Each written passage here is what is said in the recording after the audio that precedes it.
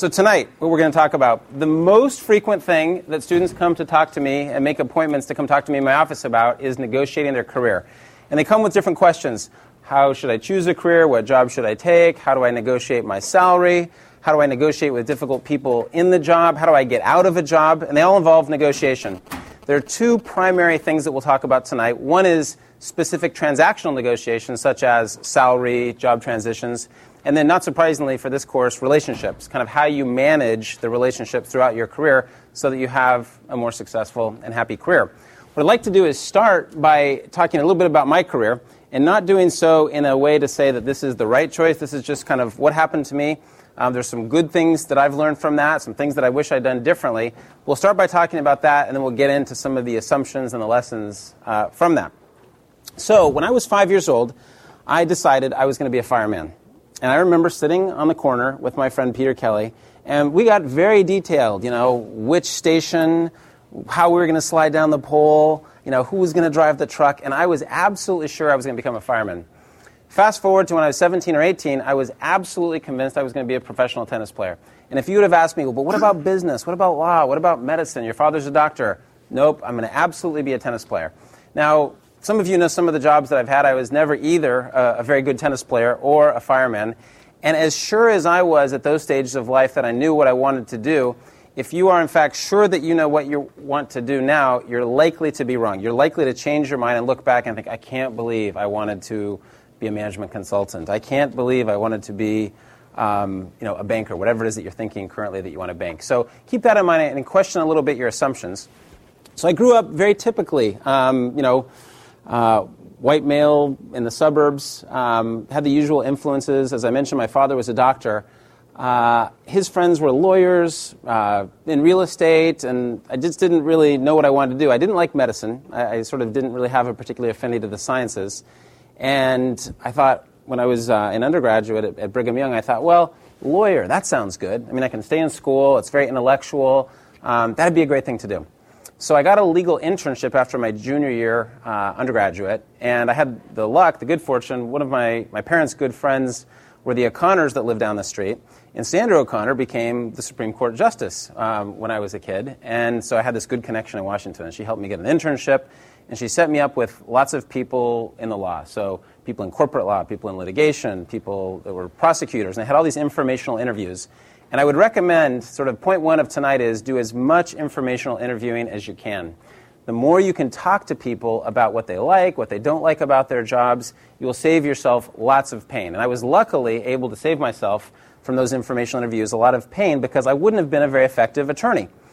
It turns out that every single attorney I spoke with, I came away with the impression after I had lunch or coffee or whatever we did of, wow, he or she doesn't really like their job. And so I met with Justice O'Connor at the end of the summer, and I said, oh, thank you so much for the internship. Thank you for setting me up with all these informational interviews. It was really interesting, but people didn't seem to like their job that much, so I'm not going to become a lawyer, but I definitely want to go to law school because I think it's a good general education independent of what I want to be later. So will you please write me a letter of recommendation? I want to go to Yale Law School. I think that'll be a great place for me. And she gave me advice, which I've never forgotten. I've passed on to others, which is law school is a very specific education targeted at the law and not very generalizably applicable, particularly if you want to do business. And I asked a couple people if they felt the same way, and people said, yeah, law school, it's really about becoming a lawyer, in fact, and that was surprising to me. And I decided not to go to law school, and I decided, what I really want to do is learn French. I don't care what I do for the job, I just want to learn French. And so I was able to get an internship in France, and I came back for my second year of business school, and I made the decision, I've kind of done good things in the past. I have a pretty solid resume. I'm kind of in my mid-20s. I'm not just going to take a job to get to the next level, to sort of build my resume. I'm going to do something that I think is fun. And I committed not to take interviews, second year of business school, any place that I wouldn't consider working. I wasn't just going to explore work through interviews, which led to the people that were interviewing at Harvard Business School just weren't people that I was excited about interviewing with, so I didn't do any interviewing my second year. And I thought maybe I'd just travel afterwards. I'd really enjoyed my international experiences. And I met a guy at a party, the sort of spring quarter of my second year, and he was working at this group called the Harvard Negotiation Project. And he started talking to me about it, and we became friends, and we played squash a couple of times, and he sort of slowly lured me into the Harvard Negotiation Project, and I ended up going to work there. It sounded interesting. This guy, Roger Fisher, had written a book called Getting to Yes, and all of you have in my course have read that. And I thought, wow, negotiation sounds kind of neat. I don't really know what it is, but that sounds kind of good. I'll do that. And so I went to work and worked soon after that as a mediator, and I didn't even know what a mediator was. And it didn't matter. The qualifications, just like my job in finance, I didn't know what a bond was. I didn't know what a mediator was. When I started mediating, qualifications didn't matter. And I thought I'd do that for a year, but it kept being so interesting. Each year I'd work at a different part of the world. I've told some of the stories in class about how much I traveled. I was in about 75 different countries during those 10 years, doing all kinds of different stuff. So it kept being fun, and so I kept with it. Eventually I decided to transition for two reasons. One is I felt like, gosh, I've been working at this Save the World nonprofit organization for 10 years. I better do something on the corporate side and actually make some money. And I was traveling so much, I wanted to settle down and have a community. So I came out here to Silicon Valley, and I thought, I want to learn about technology. Now, I don't have any background in technology. I'm not qualified, but I bet I can find someone that will hire me. It was the late 90s, and anybody, even me with a liberal arts undergrad and a business degree without any technology, could get a job. And so I got a job at a small startup. There were 5 people there before I got there. It was called Easel. We built a graphical interface for Linux, so you can use Linux on desktop computers. And those of you that are engineers know that if you take a liberal arts guy with a business degree and put him in a Linux company, it's not obvious. I mean, I was running Linux on my desktop, and I could barely spell Linux, but it didn't really matter. About 6 months into it, I was speaking at Linux users group meetings to engineers, and the startup, like so many startups in the late 90s, went way up and way down, and we actually didn't get our second round of funding, so I spent 10 years doing it and learned some things. But it didn't work out financially. It didn't make the millions that everyone was hoping to make when I came out here in the late 90s. So the next question was, well, what do I do now? I thought, okay, what I really want to do is make some money. My background in negotiation is sort of, how do I apply that to making money? I thought, well, I'll start an investment bank. And people say, well, you can't start an investment bank. I mean, you're not qualified. You had 2 years as an analyst years ago. That doesn't really qualify you to start an investment bank. But I met this other guy, and we talked about it, and the two of us started Arbor Advisors, and that was 8 years ago. And we've had quite a bit of success and fun doing it. The point to that is I wasn't qualified to start an investment bank, and it didn't matter. And so I think the point here of so many students come to me with a linear approach, like I need to do this and this and this and build my resume over time. And I just don't think now, obviously in some careers, if you're going to be a neurosurgeon, like my father was, you can't wing it. You got to have the right training and go to medical school and have residency and a fellowship. But for most business roles, and many of you will go into business, whether it's sales, marketing, corp dev, biz dev, I don't think that much of it is that difficult. And I think you can sort of work your way into whatever job you want. And so that message is really important, that don't follow a linear path because you think that's the only way to go forward or have fun in your career. Qualifications often don't matter. The other thing that I've learned, this last bullet point, is that switching around between the private sector, the public sector, the academic sector here being with you has been really fun. I think that I'm better at teaching because I have a job where I do negotiations and I tell you guys those stories during the daytime. I'm better in the private sector because I have experience in the public sector, and some of those lessons are interesting. I started a nonprofit once and ran that, and that was an interesting experience. And so I think you can go back and forth between sectors and still have fun and have success and move forward. I think that people end up in the wrong careers often. And I think part of that is that they make unhelpful assumptions. And as we've talked about in the negotiation class, a lot of bad decisions come from making unnecessary assumptions. So I just wanted to write down a couple of these here that I think are key assumptions that people erroneously make that sometimes get them in trouble. The first one I've alluded to, it's about building your resume. So don't do things because you think it's what other people want you to do. You're not going to be able to outguess them. You will likely, if you do things that you feel passionately about, find similarly minded people or people who appreciate your experience, and you will fit in somewhere. I think that trying to outguess what people want is a bad decision. I think that you get to tell your story. So when I interview lots of people, including students for jobs, and what I'm interested most in is what's their story? Why did they make the choices they made? And you get to craft that story. And so I don't think that focusing too much on how someone else is going to interpret or judge your story through a piece of paper is worth spending years doing something that you think is painful. Which relates to the second bullet point. People say, well, I'm just going to do this job for 2 or 3 years. I'm going to hate it, but it's going to get me to the next level. I think the most important criteria when thinking about how to choose a job is pick something you think is fun, that you're going to enjoy. You're going to prosper, do well in things that you're having fun with. And so it isn't about sort of pain. Now, work, there's a reason they call it work. There's a reason they pay you. It's not all fun. There's going to be some of it that's probably drudgery, particularly in junior level jobs. But I think that taking a job just so you can move forward and get to another job is generally, the pain of that outweighs the gain. You have to choose a career now. So most of you will move around quite a bit. Your first job, you're likely to stay in for 2 or 3 years. If I look back at my experience, so there were 800 of us at Harvard Business School that graduated, and they kept track of how long we stayed in our careers. So across 800 students, the average tenure in their first job out of business school was 11 months. Okay, that was the average, and I stayed 10 years. So choosing a career or a job is not necessarily a long-term decision. There's plenty of time to try lots of different things.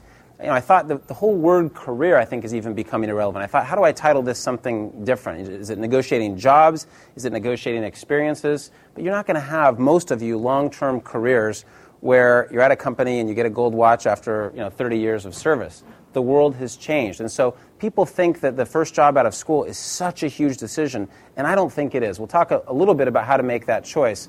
But just if you could subtract that anxiety, you're more likely to end up in a position that's actually fun, that you enjoy. Specialization is the best route to success. I think that's a faulty assumption. I think that we live in a world where there's increased specialization pressure. People want you to specialize. But actually what you want is to be a generalist, and for a bunch of reasons. Number one, it's more fun to have different projects. You don't want to be that person who knows let's say you go to an investment bank, and everybody knows how to use the program Excel. Lots of you already know how to use Excel.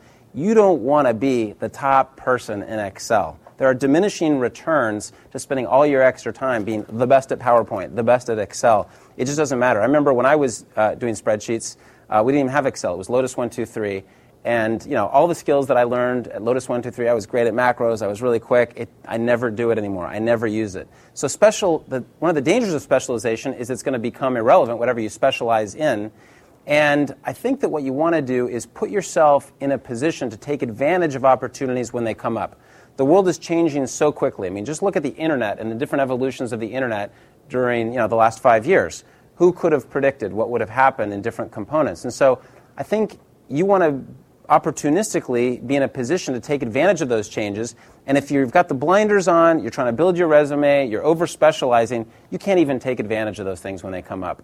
The best jobs are not people who interview on campus. Generally, people who interview on campus look at your analytical skills as students, and they want to pay you X and get X plus Y return on investment, and they're generally going to have you be very, very specialized. And so just question that assumption. I think that general process skills, I'm biased, but one of them in my mind is negotiation. If you're effective at negotiation, I think that's translatable across industries, across types of jobs. And so think about those sort of horizontal and people-oriented skills. We'll talk a little bit later about people skills, more than kind of specialized skills in business. There's an assumption that people have that you cannot have balance. The whole first part of your career, the first 20 years, is all about sort of making money, digging down, getting ahead, and then you can relax and retire on a beach somewhere. And I think that that's also leads to unhealth in my experience. I think you can have balance. I remember in my first job, investment banking, New York. Most of you know what that job looks like. I mean, it's sort of 100 hours of work, and you're just a slave, and you do whatever the senior people leave you at 8 o'clock at night on their desk and say, have ready at 7 o'clock the next morning. To me, balance has always been really important. And one of the things, so I like to exercise and work out. I like to do things in the outdoors. I have life in my church. I have friends. So, giving up my life for 2 years just seemed like a bad proposition. And as soon as I got to that job, I realized that's what they were asking. They were saying, no, for 2 years, you're our boy, and you're going to do whatever we ask you. So I sat down with my manager. I said, look, I've got other interests, and there's some things that are really important to me. And in my church, what we do is, the Mormon church, as some of you know, there's no paid clergy. People volunteer for roles. And I was actually asked to be the scoutmaster for a troop of Boy Scouts. And so, that's not the easiest thing to do while you're pulling off being an investment bank analyst. You have weekend activities. You have a meeting every Tuesday night. And so I sat down with my manager and I said, look, I know this is going to seem a little bit non-standard, but this is really important to me. And I want to be judged for the work product that I do, not how many hours I'm there. I don't want to get any less done than anybody else. But I want to tell you that this is a really important thing, being the scout leader. And I essentially cut a deal with him. It said, look, I'm going to be judged on my work product. And what was amazing is everybody in the organization got really into the fact that I was the Scoutmaster. They just thought it was so non-conventional, that, junior investment banker, Scoutmaster. And the Scouts, I had, probably mistakenly, the first Scout meeting, I'd given them all my business card. It was the first time I had a business card in life, and I thought that was really cool. I was like, call me anytime. So they would call all the time. And so over the intercom, there I am at, this big high-rise on Wall Street, and, the receptionist said, Stan, we've got a Scout on line 3, one holding on line 4. But it got me out of an amazing amount of work because people basically rallied around, no, Stan, we can't give him any work for the weekend. He's got a camping trip. We got to take care of the Boy Scouts. That's very important in the community. And so, it seems a little bit ridiculous in retrospect, but I have found that lesson translatable in subsequent jobs. If you sit down and you talk about what's important to you, most people, so for me that's important. It might not be important for some of you, but balance is important to me. I don't want to do one thing all the time. People always ask, well, how are you teaching 2 classes at Stanford? You're running an investment bank. I do it because it's important. And you can make things in your life work if they're important to you, and you communicate effectively with your peers, your bosses about that. So I just don't believe that you have to give it up all for work. I don't think any job is that interesting. There's nothing that I could do for 60 hours a week and be happy. So I think for me, it's been better to be a generalist. So how do you choose a job? We've talked in the negotiation class about the principle of objective criteria and coming up with standards. These are mine. I'm not saying they should be yours. I'm just trying to give you a sense of kind of how I would choose a job if I were in your shoes. To me, the number one and most important thing is geography. Where you live is going to have a bigger impact on your happiness, your learning, your friends than any other factor. So I would think about where you want to live. There's a lot of jobs you can do a lot of different places. I mean, some of them are specialized and you have to be, in a limited location. But in general, you could probably live wherever you want to. For those of you that haven't lived internationally, I would consider that. The best things that I've learned have all come when I've been traveling and overseas. And people say, if I was asked, what are the things that I know that I'm most proud of, that I've found most useful, I would say being fluent in Spanish and fluent in French has just helped me so much in life. And I really, enjoy those things. I couldn't have done those had I not lived, in France for a while or Central America for a while. And so I would consider, when you're young and flexible, living overseas, I just think it's a fantastic experience. Not for everybody. I think that I would try to pick a dynamic and growing company. So people all the time come to me and say, well, should I join a big company or a small company? What size company? I don't think there's necessarily a correlation. Well, there is somewhat of a correlation between, size and dynamism, probably inversely correlated. But I think what you want to do is end up at a place that is dynamic because you want to be able to change jobs and change roles within your jobs. There's lots of different tasks. And growing, because a company that's growing, you're more likely to be promoted more quickly and get new responsibilities. What's the ideal size of a growing company? I don't know. Someone asked me this question the other day, and I thought about it. It was actually one of you. And I said, probably if a company has at least 50 people, there's enough structure there where, you've got structure that you can learn from. But it's not, if it's 500 people, there's probably a lot of structure, and you're going to do, less. And so somewhere in that range, I think you get a lot of interesting responsibilities. I think Silicon Valley is a great place for those kind of companies because there's so much growth and dynamism. I think I would look for a learning organization, an organization that isn't just trying to put you in a pigeonhole. And so the questions that I would ask if I were doing informational interviews is, other people that have come out of Stanford, what have they done? How have they progressed throughout the company? What do you do in terms of training? What do you get a sense of an organization and whether it's a good place to learn or not. And for me, that would be near the top of the criteria.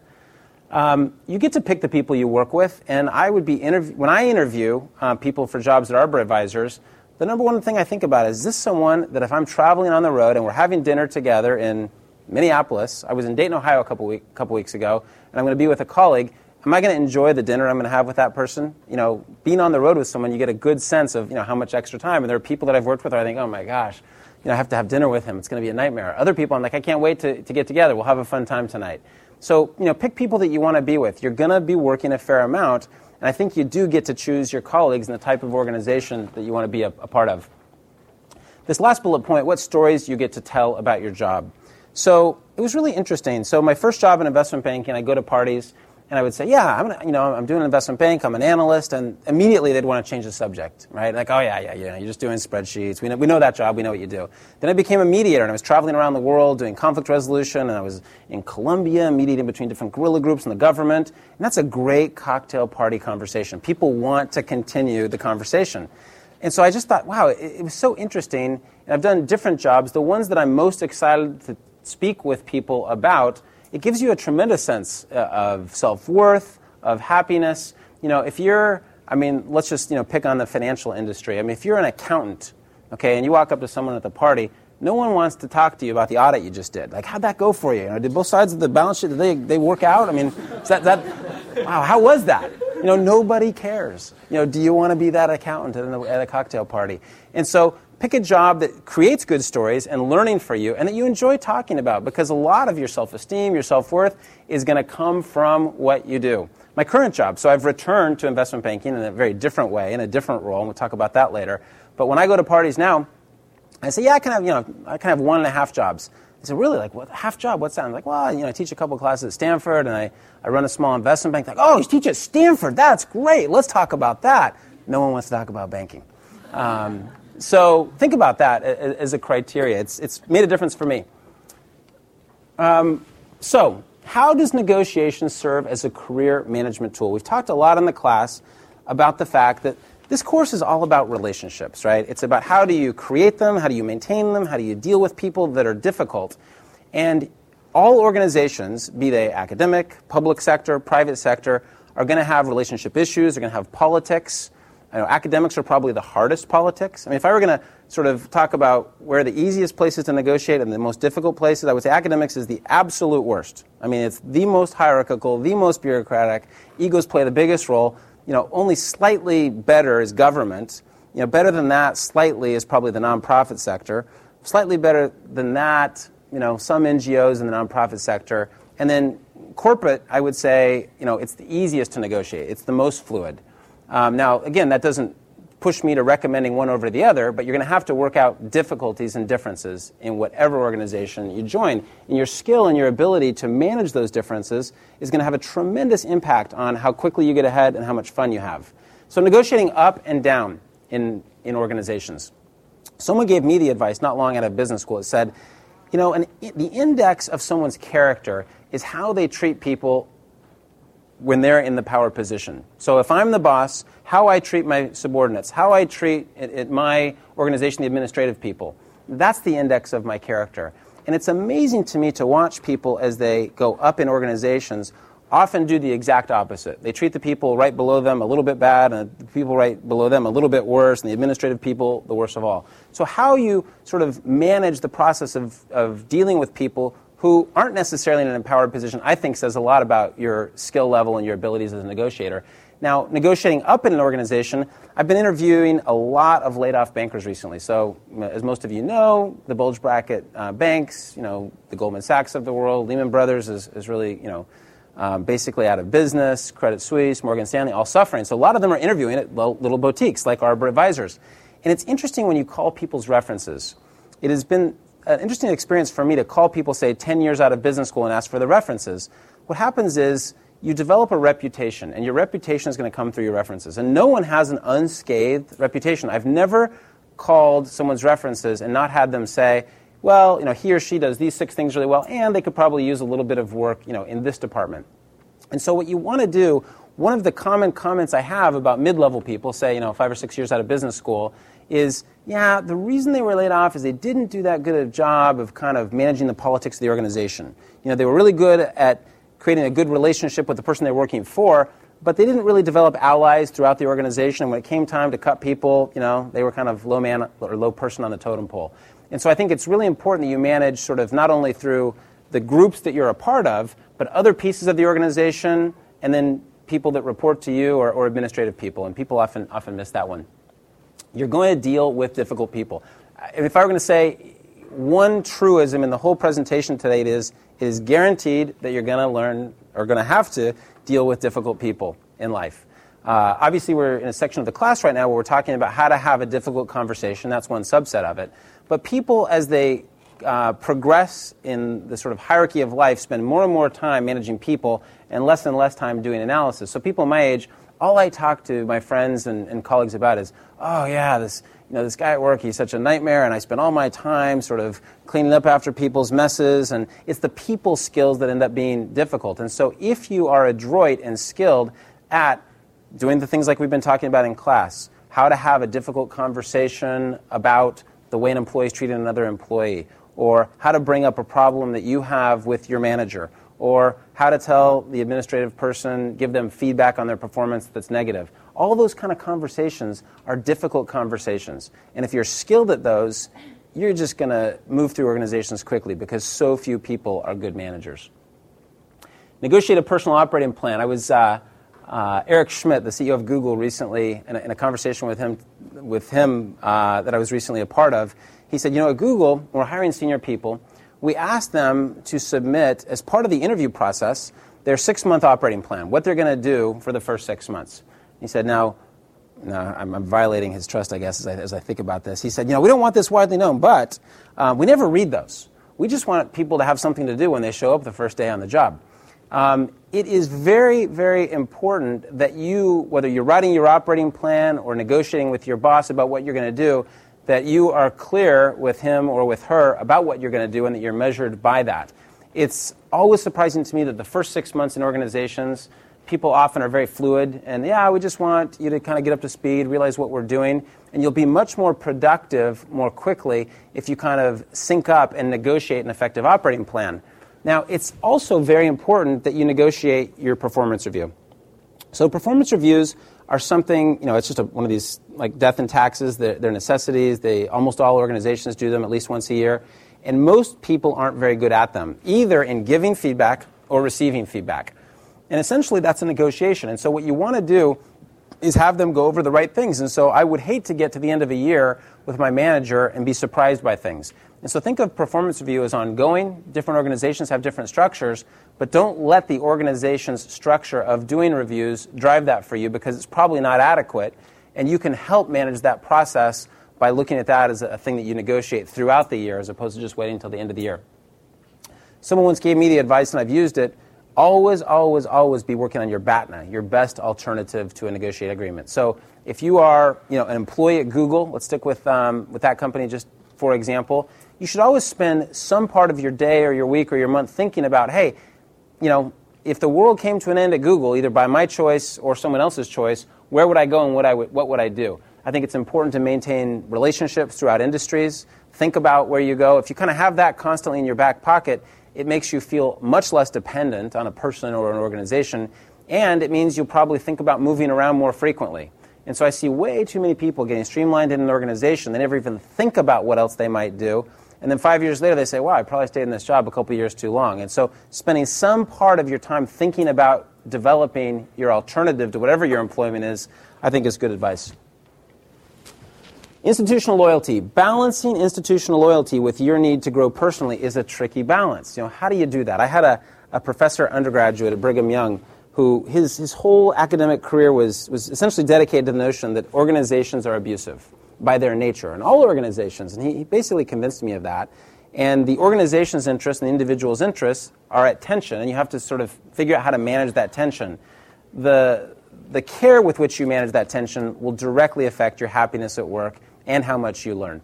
So first, from the kind of institutional perspective, I remember my first job on Wall Street. So I walked in, had never really had a full-time job, and I couldn't believe it. I was at this storied investment bank, and my first couple months, I was like, I can't believe they do things so stupidly here. I mean, how could they not understand that there are all these problems? And they seem like they should be so easy to fix. And I remember myself thinking very critically about the organization. And the other people that were in my training program, there were 40 of us, they were kind of similar, like, wow, it's amazing they make any money. I mean, all these stupid things they do. Now, I look back on that now, and I realize that it's extremely easy to observe the problems in organizations. So in my organization, it's small, there are 12 of us, and I bet if I did a survey at my company of what are, if you had to pick 3 problems at Arbor Advisors, what are they? My guess is everyone would come up with the same 3 things. There's no big mystery about what the problems are. I'm not that interested as the manager of them identifying the problems. What I really want is people who want to tackle those problems and make the organization better. So take, for example, our website. Our website, it's dated. It needs to be better. There's probably content-wise and design-wise. People will grumble about that. And every person I say, yeah, would you like to take that on as a project? I'd love to get the website. Oh, yeah, I guess it's okay. We can live with it. And so I'm much more interested in people that deliver solutions and are effective at managing problems than identifying them. And so when you find yourself in that critical role of gosh, it's so obvious. We should have a new website here. I can't believe these guys at Arbor are so stupid. Take that problem on. And what I'm looking for at my organization is people that will take on a problem, solve it, and as soon as they do, I'm going to give them another problem to solve. That's what you want as the boss, is you want problem solvers, not analysts who are really good at noticing what's wrong with things. I think you want to establish a reputation of integrity and trust in organizations. Your reputation will be the most important thing that you carry from that organization throughout your career when you move organizations. Be a person, just choose right now that you're going to be a person that is completely trustworthy. I was interviewing someone once and getting a reference on them, and the reference said, he is pathologically honest. I mean, he could not lie if he tried. How happy do you think I am to hear that? Pathologically honest. I mean, wow, that sounds great. I think we hired him. If you are known as a person who is trustworthy, you will be easy to work with. If I'm your manager and I know that you're going to follow through on what you say you're going to do, you're going to show up when you say you're going to show up, it just becomes incredibly easy to work with you. And again, as a hiring manager, that's what I'm looking for. We're interviewing Stanford students right now, and one of the questions I ask the other associates is, how easy do you think he or she would be to work with? Would they do what they say they're going to do? Would they get things done? That's super important. And so having that kind of a reputation of being trustworthy, super important in your career. I think you want to change roles and responsibilities frequently. I don't think there are that many jobs that are that interesting for more than a couple of years. Now, that doesn't mean that within an organization you couldn't move around frequently, like I did when I was doing mediation as part of the consulting arm of the Harvard negotiation project. That job, I stayed with it for 10 years because it was like 10 different jobs in 10 years. I just kept doing things that were unrelated to each other. They pushed my learning. But be careful of getting stuck too long in a job and negotiate that movement within an organization. And quickly after that, I would say, if you are unhappy in your job, move on. I would say that's a mistake that I've made in my career, which is almost every transition that I've made, I've thought about it and thought, I knew 6 months ago that I should have moved on, or a year ago that that job was beat for me. I mean, I think that people don't move quickly enough when their intuition tells them to. And life is too short. I was talking to a friend the other night about ice cream. We were talking about, what kind of ice cream do you like? And she's put out like this kind of generic store brand. I said, how can you eat that stuff? I mean, you only get so many bites in life. Eat Ben & Jerry's. I think with jobs, there are only so many days you have to work. Do not spend time in a job you do not like. All of you have infinite potential. Your task is to find a place that values that potential and that you can be happy and productive in. And so the idea that I talked about earlier, which is you don't need to adopt the martyr syndrome, short-term I'm going to suffer, so that eventually when I grow up I can start to have fun. People tend to have a slippery slope when they're in those kind of jobs, and they tend to not leave. And so I would say, quick story comes to mind. Years ago, a friend of mine who was an attorney in Toronto called me, and he said, Stan, I hate my job. I mean, every day I kind of come in, and I read these documents, and I just feel like it's hacking away at my character. Every day I'm less of a person when I leave the office. And I said, well, Tom, this is bad. I mean, we got to do something about this. You need to quit that job immediately. You're going to become a fragment of a person if you're a lawyer for another day.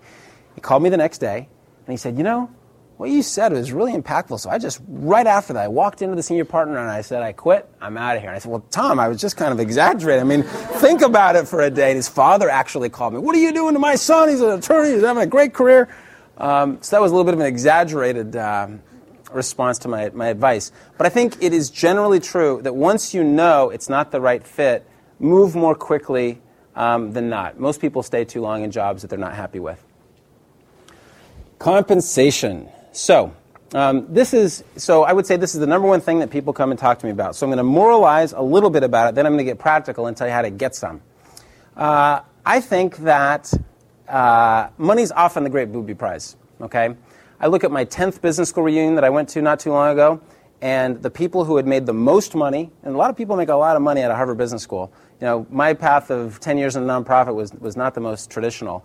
The people who made the most happy had made the most money, were the least happy, were the most often divorced. There isn't necessarily a correlation between money and happiness. And for some reason, when you don't have money and you're a student, you think that would free up so many options and it would be so great. Well, a couple of things for someone that's a little further down the path. A, it's not that hard to make money. So if you guys are all going to have a Stanford education when you leave this place, and you're going to be in a position where if you choose to make money, you can. I didn't do a job that was had very high level of remuneration until I was in my 30s. And once I started doing that, it wasn't that hard. And so I think that question the assumption that what you should do is make as much money as possible, and that should drive your decision making. Because I think there's an inverse relationship between the jobs that pay a lot and the jobs that make you a better person and a happier person. Quick story. So my roommate from New York, when I was an investment banking analyst, we both went out there together. And he wasn't that likely to stay in investment banking. He just didn't seem like the personality. But he did, and I didn't. I got out of there as soon as I could and went to business school because I hated it. But he stayed in it. His name was Doug. And about 10 years later, the following happened to him. He was married, had several children. One was in kindergarten, and his son's name was Jack. And the teacher in kindergarten went around to the kids at kindergarten, and they said, we want to talk about what your parents do for a living and learn, about, this is employment day. We're going to talk about jobs. And so she got to Jack, and she said, Jack, what does your dad do? And Jack said, well, my dad's dead. And she was really surprised. She said, gosh, I didn't know that, your father had passed away. And she called Diane, Doug's wife, that night. And she said, Diane, so disappointed and sorry to hear that your husband passed away. Is Jack going to be okay? He hasn't seemed to miss a beat in class. Seems like a happy kid, but, so sorry that your husband passed away. And Diane said, oh, no, Doug's not dead. He just travels a lot of time for business. Jack thinks he's dead. And so Doug, when he returned from that business trip, not surprisingly, heard that. I mean, how would you feel as the parent to hear that story? So he quit his job the next day, and they moved from New York to Denver, and he's been in Denver ever since, and he's much happier.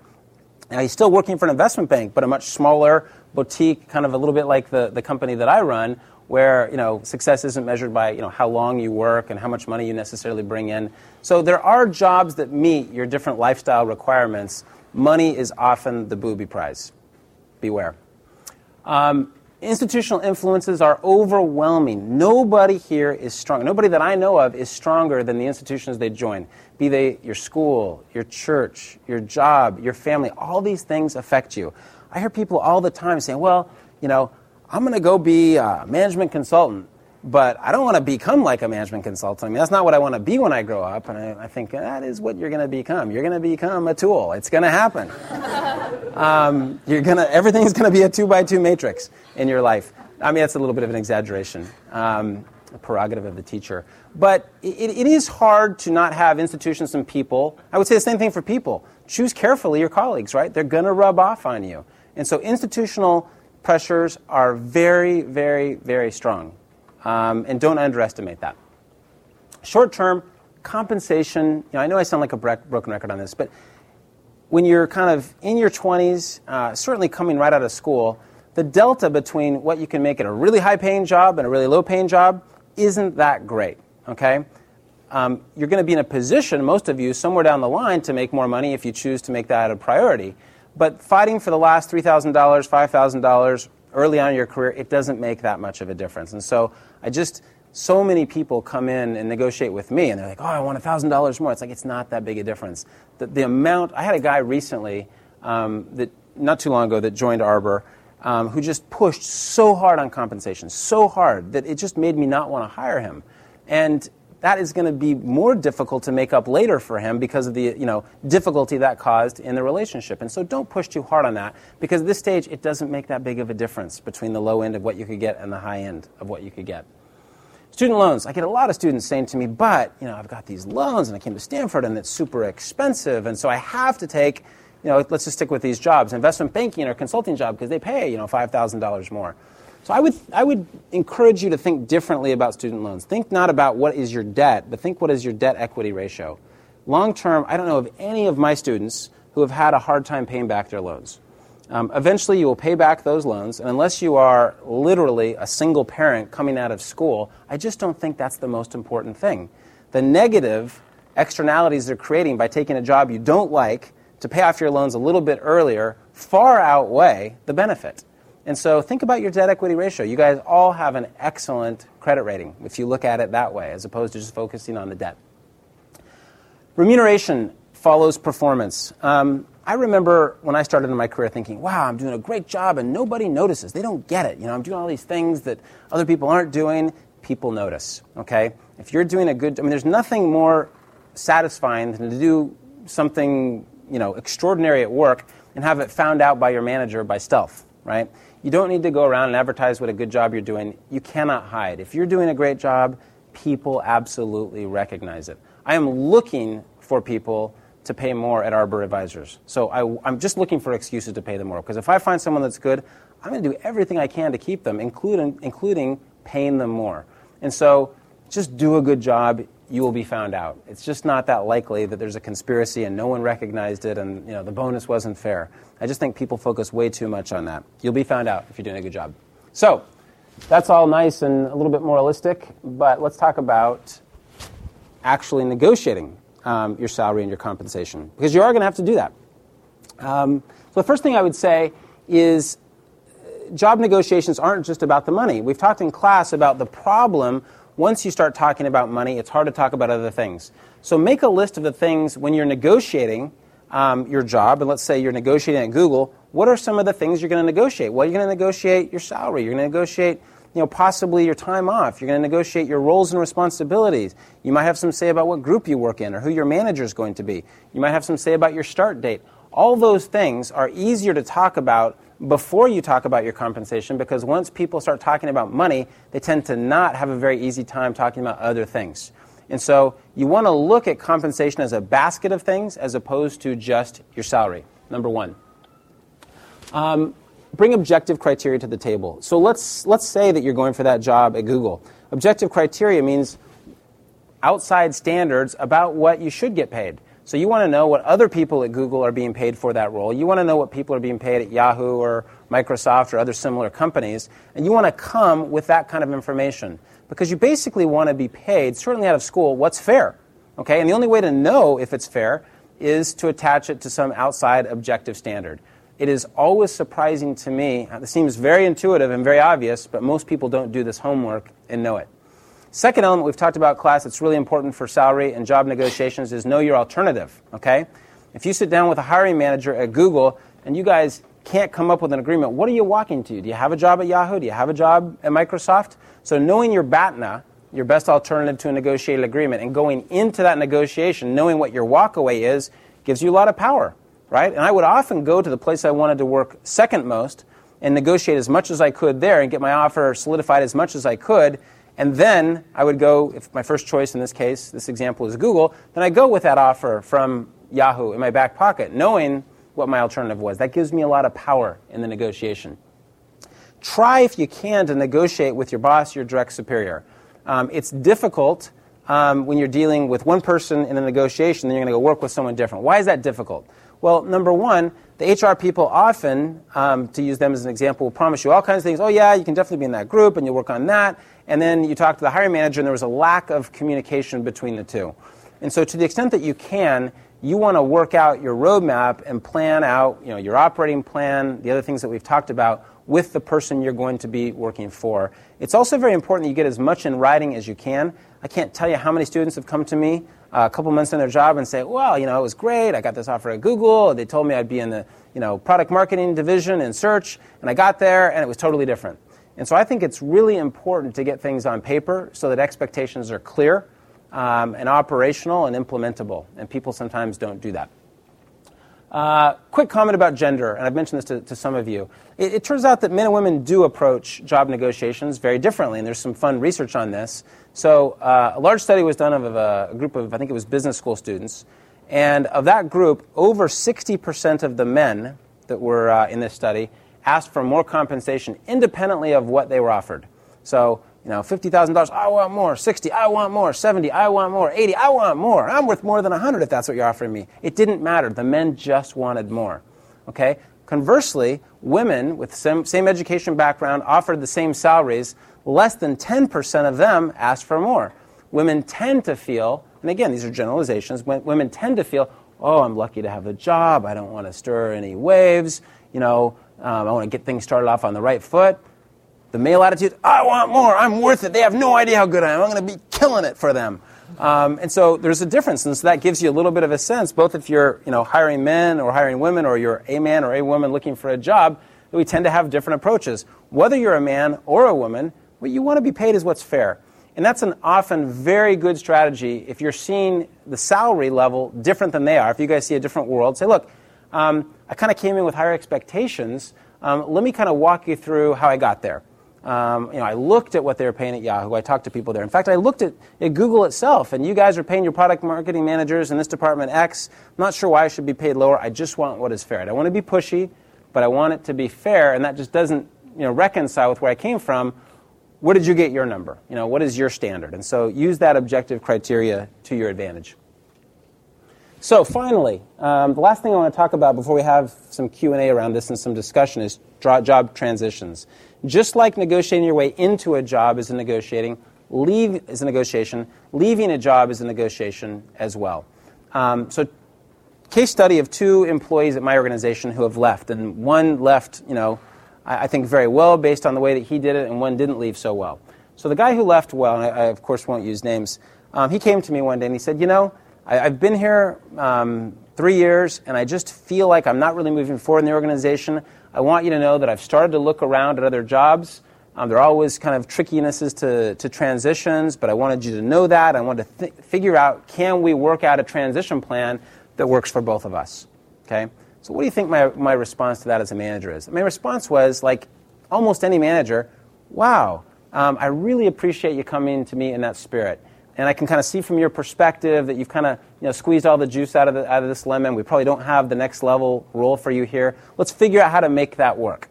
And in this situation, he ended up staying for 6 months in the transition. We ended up getting a client that was going to be about a 6-month assignment. I gave him the option of working on it. It was some new stuff for him. And it ended up just being a tremendous, effective transition both for the clients, for our firm, and for him. And we're still in touch. He emailed me today, in fact. I got an email from him today about some different things, and that just it launched a positive relationship.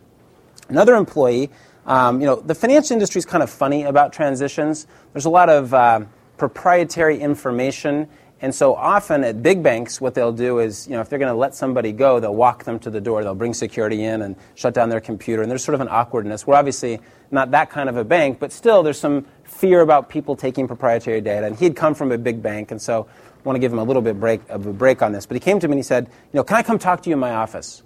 And I thought to myself, wow, this guy's like 4 levels below me in the organization. He's kind of commanding me to come to his office. Something's up. This is weird. He wouldn't normally take this kind of an approach. So we walked in his office and we sat down and he handed me his letter of resignation. He said, I'm resigning effectively. I'll be packing up my things today and I'm gone at 5 o'clock. And my response was, I tried so hard not to just burst out laughing because it was just so ridiculous. It was like very hostile. He's trying to put on the game face. I'm out of here at 5 o'clock. I said, wow, that's surprising. I hadn't seen that coming. That's interesting. What I'd like to do is talk about that a little bit. You've got a bunch of clients you're working on.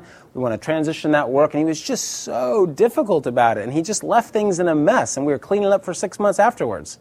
And I haven't talked to him since, okay, not surprisingly. And so the last impression that you make at an organization, and you're going to have transitions, right? None of you are going to work somewhere for the next 50 years. The last impression you make is what stays with the people you left behind, not the first impression. I have no idea what my first impression of him was on the first day of the job. I absolutely remember how he left. And so think about making those transitions with grace and using some of the skills that we've been over in the negotiation class. That's a difficult conversation. It's hard to pull it off well, but if you do, your reputation is going to follow you. Employers don't like surprises. That's kind of intuitive based on what I just said. And, organizations are worried about the work. They're worried about things like, what's the effect on the other people? What's the effect on the clients? How are we going to find someone to replace, that person? And so helping with those kind of things will get you a long way into building the reputation of being trustworthy, like we talked about before, and, basically being someone that someone's happy to see again in the street. Someone recently brought up the metaphor of the shopping mall test. And I said, what's the shopping mall test? And he said, well, like if you're in a mall and you see someone walking the opposite way, do you walk over and talk to them or you kind of put your head down and walk away? You want to be the kind of person that is excited to see the people that you've left behind in organizations as opposed to like, how do I avoid this person and gee, I'm, found out. I think that it's important, and most organizations don't do this, but asking for an exit interview. So when you are leaving, as we've discussed in class, there's tremendous lessons to learn from any negotiation. And that's definitely true from a job. So things that you did well, you kind of want to hear about it. You want to get a sense of it. Things that you could have done differently and learn from that, because what you want to do is take the lessons that you've learned from a negotiation perspective, from a transaction perspective, with you to the next organization, And always think of yourself as in a position to need to learn stuff and be that person not only that's looking for a learning organization, but wants to be a person that provokes learning for themselves and for others. So when you think about the role of all around of negotiation in jobs, it's really fundamentally about two things. One, the transactions that you have to do, things like leaving jobs, things like negotiating compensation, things like having a difficult conversation with your manager, those are transactions where the art of negotiation, which is how effective are you at persuading and influencing, how effective are you at having difficult conversations, these are the two principal things from the course, how good are you at that stuff? Okay? That's going to have a huge bearing on how successful you are in your career. And number two, what kind of relationships do you build? Okay? Do you build allies in your organizations? Okay? Are you a person who people say, we couldn't possibly lose him or her? I mean, she knows so much about the organization and has such good relationships. You know, we have to lay off, as many companies are doing right now, lots of people. We can't afford to lose her. That's the person you want to be, as opposed to the, wow, he or she, they just are so pushy. They're thinking about their own interests. All they care about is their own learning, their own compensation, how they fit in. They've got the blinders on, and they weren't that helpful. You want to be the former kind of person. And if you have these kind of skills and you negotiate well, I would say to you that you'll do better in your careers. Okay, let's take, what time is it? Let's take a couple of minutes, probably 15 minutes of just Q&A. Any questions, thoughts? Probably 15 minutes to talk about any of this. Yeah. You mentioned how not being qualified doesn't really matter for some jobs, but how do you get a job that you're not really qualified for, but it looks like you might be interested in doing? Okay, so let me give a two-part answer to that. Number one, if someone came to my firm, okay, and they didn't have a lot of finance background, what would I need to see for them to get over that hurdle? Because it's easier to hire someone that's worked at another bank or taken a bunch of finance or accounting classes. Number one, desire for the job. Okay, so few people that I interview, do I get the sense at the end of the interview, he or she is dying for this job. They would do anything here. They're going to get ahead. So I'm looking for people who are winners. They're aggressive, and they're going to get ahead. That plays so. I'm always looking for the athlete as opposed to the person who has training. So are they a good switch hitter? Can they figure things out? Because most of the things that we do at a bank, I don't think it's that hard. I don't think that. I mean, to me, business, and this is possibly disappointing to some of you, it's not a high IQ sport. You do not have to be the best and brightest to be in business. Now, how you sort of manage these kind of things that we've been talking about tonight, is difficult. Okay, so that's number one. So I'm always looking for an eager person who's willing to put a lot of effort and passion into how much they care about the organization and the role. That's the number one thing. Number two is what I mentioned about resumes. So you get to frame your experience. So I think that what you want to do is, if the assumption that the other side is going to have is you wouldn't be very good at financial analysis, let's say, what you do is you go back into your background and you say, these are the things that would, lead you to believe that I would be good, and here's the work that I've done. I've taken a month and I've gone to this course, and anyone that did that at Arbor Advisors would be hired like immediately. Like I on my own dime, I went and took this finance course, and I got an A in it, and this is what I want to do. And so it's sort of filling in the holes in your background and showing people that you're passionate. Now that doesn't work all the time. Some people are going to say, no, what we really care about is these 9 things, and if you only have 8 of them, you don't get a job. But I think that more often than not, you can do anything you want. I mean, that's been my belief. Again, it's worked for me. I've just been startlingly underqualified for my jobs, and it hasn't mattered. If that happened once or twice, maybe it was luck. But I think you have to have good process skills and be able to frame your experience in a way that someone would want to hire you. Okay. Quick story I can't resist. So I was at this, went to work at this Linux company. I mentioned I was a technology company. And I told them, look, I don't have a big technology background. And they said, oh, don't worry, we're all engineers, we don't need the code. I mean, you're going to be the business guy. It's going to be great. Don't worry. So the first day on the job, I asked this guy, Andy Hertzfeld, he basically invented the Mac toolbox. He was like, employee 200 at Apple, this, wizard of engineering skill. I said, hey, Andy, he said, oh, yeah, go to Fry's, buy a computer, then you need to network it, and then you need to, I'm like, whoa, network my computer. I mean, this is going to be tough. And so I didn't want to be found out to be like the non-technical person that I was. And so I was trying my hardest to network my computer and not ask any questions. And I'm loading Linux on there, and I could barely do Microsoft. So I went over and I said, hey, Andy, do you have an extra Ethernet cable? And he looks at me and he's like, Ethernet cable. Wow. And he, gives me a cable, and I fumbled around. So about 6 months later, he says the following: yeah, you remember that day, first day on the job, and you came over and you asked for an Ethernet cable? I'm like, yeah. He's like, yeah, we were just freaking out. We got together, the five of us, like, we hired an idiot. This guy doesn't know anything about computers. Like, can you believe it? And I said, yeah. And this is after the period where I started speaking to Linux users groups, and I kind of got it. And I said, yeah, but I told you guys, like, I'm not technical. And they said, oh, yeah, we heard that loud and clear. But we thought that was sort of non-technical in a Silicon Valley sort of way, not like in an absolute sort of way. And it didn't matter. I was, doing some little shell scripts on my computer. So anyway, a couple quick responses. Other thoughts, questions? Yeah. So you mentioned interviewing and talking to people to kind of find out your interests or to gauge a possible interest for a career and see if this is what you want to do. What about when you're in the middle of your career or something and you want to change up or something? You don't have all the time to go out and talk to people. What are some other techniques or ideas that you have for going out there and determining? Yeah, that's a tricky one. So you've got a full-time job, and what you'd like to do is have a third of the day to poke around. I think you just have to do lots of lunchtime, evening time, sort of research and talking to people. Lunch tends to be, or coffee, a good time to grab someone's time. And so that's a tough balance. Remember, we talked about the kind of imbalance of individual loyalty versus institutional loyalty. So I don't think you want to do anything that takes away from your job, and you want to balance that because you want to go out with integrity. But there's no silver bullet on that. I hear people use that as the excuse all the time. Well, there's no possible way. I don't have any time. I can't look for something. Now, if that's literally true, so if you're in an investment banking job and it's 100 hours a week, what you should do is quit the job. People have this assumption that you cannot look for a job unless you're looking from a job. If you have a job, I don't buy that. I just think there are always, independent of the economy, there are always jobs for good people. There are always ways to find the job that you want. I absolutely hold the assumption, and always have, I could have whatever job I wanted. I can talk my way into it. And so I think that whether that's literally true or not, it's more true than most people think. How about tools to investigate your interests, besides interviewing and talking to people? Yeah, in terms of trying to understand your own interests, I think that there's some analytical tools that help with that, some books and things. But I would just make a list of what you care about. I mentioned earlier, choose your values. I think people aren't explicit enough about what their values are. I would make a list, like, what's important to me in life? And does that organization allow me to achieve those goals? And I would negotiate that in my interview. This is what's important to me. I want to know what you're getting. And so I think that's really important, is to write things down. I think people don't write stuff down. If all of you made a list of, okay, my first job out of school, what are my criteria, and came up with a list of objective criteria, came up with what are my interests, what do I want to achieve.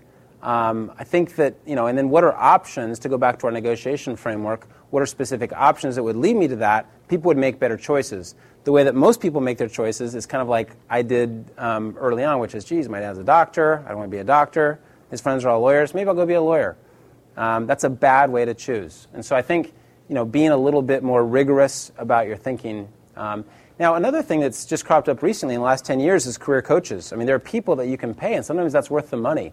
Anyone that needed that, I certainly know of some, that will sort of sit down and interview you. There are aptitude tests that you can take that aren't just like the cheesy ones you take that say, you should be a sanitation engineer when you're in 6th grade. But there are really useful tests that you could take. So I think talking to people, doing some analytics, and maybe having a career coach are all things that you can do. Yeah? I have a question. Actually, I'll offer a comment on that because I just went through that process. And the biggest thing I found, I did work with a career coach, and they are helpful. But the biggest thing I found is just to follow your heart and see what little steps guide you to where you go. And when it's not like I thought it's going to be this big revelation. It's not that. It's little pieces give you information. And then when I landed, it was straight on for me. So I found that to be really helpful. Question I have for you is, you talked about having fun in the job and then some compensation. And I know for yourself, you got your personal reward from stuff you do outside of your work. How important do you think the service component is to have within your job in addition to the fun and the compensation? Yeah, it's a great question. How important is it that sort of your value-oriented things come from your job? So I think it's ideal, but not necessary. So I don't think you have to do something. So if what you really, really care about is the environment, do you have to work in the environment? I don't think so. I think, let's take that one just as a generic example, the environment. Well, because I know a lot about that, I started a nonprofit that was, about the environment. I did a fellowship for 3 years on land use planning, so I care a lot about that. I think that one thing, if you go back to process-oriented skills as opposed to vertical skills, so what you want to do is, whatever your passion is, think about how to support that passion. What are ways that you can do that? And I don't think it has to be through the workplace. I think the skills that you develop in your workplace can help with that. So take my experience on the environment. So I do, like I'm doing right now, a lot of speaking, and I talk to students and groups, and have some experience doing public speaking. And so what I try to do is leverage that and go speak at public meetings for environmental groups when they need someone that isn't wearing Birkenstocks and having dreadlocks. And so I tend to be pretty persuasive in those environments. So I think what you want to do is think about how to leverage what you do into your interest areas as opposed to it has to be what you do full time. That being said, if you have a passion and it's your bliss and that's what you want to do, I would say do it. Follow your bliss. That's probably the best summary statement that I could make on this whole presentation. You're going to figure out a way to make money. You're going to figure out a way to have fun if you're doing something you're passionate about. So a job should not be like bad medicine. It should not be I'm going to suffer for some period of time, and when I get to be a big kid, then it's going to be fun. It just doesn't work that way. So pick something that's fun. As soon as it's not fun, don't do it anymore. Make that transition. So on the same lines, a lot of times we do things that make us good in paper. So as a master's student, I kind of want to do startups, but then I'm like, oh, well, I should still interview, and maybe a Goldman Sachs investment banking job would be really good on paper. So how do you used to, at least. So how do you kind of change your focus of being good on paper versus Yeah, I wouldn't change it. I would just eliminate it. So I wouldn't plan my career around how I look to others. I would absolutely do if a startup sounds good to you, do the startup. It's that simple. I wouldn't worry about creating the paper trail, because the problem with creating the paper trail is it's not even going to be what the people you think you're going to impress with that aren't even necessarily going to be impressed with that. I remember my interview for Harvard Business School. So I went in, met with the Dean of Admissions, and she said, well, gee, Stan, you've got all this great experience, and you're exactly the kind of person that we want. And in so many words, she didn't say this directly because it probably would have been illegal. She said, but you're a white male working in investment banking in New York who was an athlete early on in their life. That's like the most common thing. We got 1 billion of those people. We're looking for, someone completely different than that. And so I thought to myself, wow, part of why I went to Wall Street, I thought that was like the road into Harvard Business School. And I find out that, in fact, I'm discriminated against because there are more of me than any other thing. And I was shocked. I thought it was obvious. And so that was an example of, it would have been a lot easier for me to get in had I been at a startup in those days in Silicon Valley, because that would have been really funky and interesting. And so you can't predict what people are going to want. Don't plan around that. Yeah, in the back. So you said that you should quit as soon as you're not having fun, and you should do a job because you think you're going to like it. What happens if you take a job that you think you're going to like and you're going to have a good balance in, and then you get there and initially it's not what you expected and you don't enjoy it? How long should you stick around? Yeah, it's a great question. So how long do you stay in a bad job? I would say only stay as long as you need to make absolute sure, to be certain that, in fact, you don't like it. So all of you, those of you that have not yet, some of you work full-time, but those of you that haven't are going to be, let me just prepare you for this, shocked at how bad some of the work is, right? You think, wow, I've got this big education, I've spent all this time, I'm probably going to be managing tons of people and making huge decisions, I'll probably be running the division immediately. And you get there and they're like, yeah, why don't you staple this? And it's really, really disappointing, right? I mean, it's horrible. I just remember thinking, but I'm so smart. Don't they realize I could be running this place? It doesn't work that way, right? And so I would just say be a little bit careful about deciding immediately. So I would say, get a little bit of perspective from other people. Is it because of the manager? Is it because of the industry? Is it because of the company? Figure out why that's the case a little bit. But if you've spent a good 6 months there and it's just not going well, I think it's okay to move. Just don't do that 4 times. I mean, the thing that I'm very skeptical of when I look at resumes is someone that's moved every year for 5 years. Because what are the chances that I'm the organization that he or she's going to stick with, right? It's a probability thing. In my organization, when I hire undergrads, I only make money if they stay 3 years. I don't make money off anyone their first year of work. I'm essentially training them. Now, if they all said, wow, training was really great, we enjoyed that, I'm out of here to the next job. That's why you have to balance the individual interest and the institutional loyalty. So I would say don't be afraid, with that caveat and caution. Yeah. I think your advice for finding the right job is dead on, but I'm also worried about getting the job, also specifically in the economy right now. And I'm kind of scared to apply some of the things that you're talking about to a job before I have it. Once I have it, I'm comfortable with it. But what's your advice on that? Like, can I ask for informational interviews? Can I negotiate before I have a job? And let me add. So, good question. Let's consider the context. The economy is terrible. What are we, you can't necessarily pick and choose. I would say it's harder for sure. I would also say I went to the career fair here. When was this? Like a month ago. And there was like more than one company per student. All these people are trying to hire Stanford students. And so most of you can find a job. So I'm kind of skeptical that there are no jobs based on any of your individual backgrounds, that would hire you. First on informational interviews. So do informational interviews in risk-free situations. Go to the Stanford Alumni Network. There are people who have signed up who have said, I'm willing to talk to students. So you pick a field, and there are people who have said they're willing to talk to you.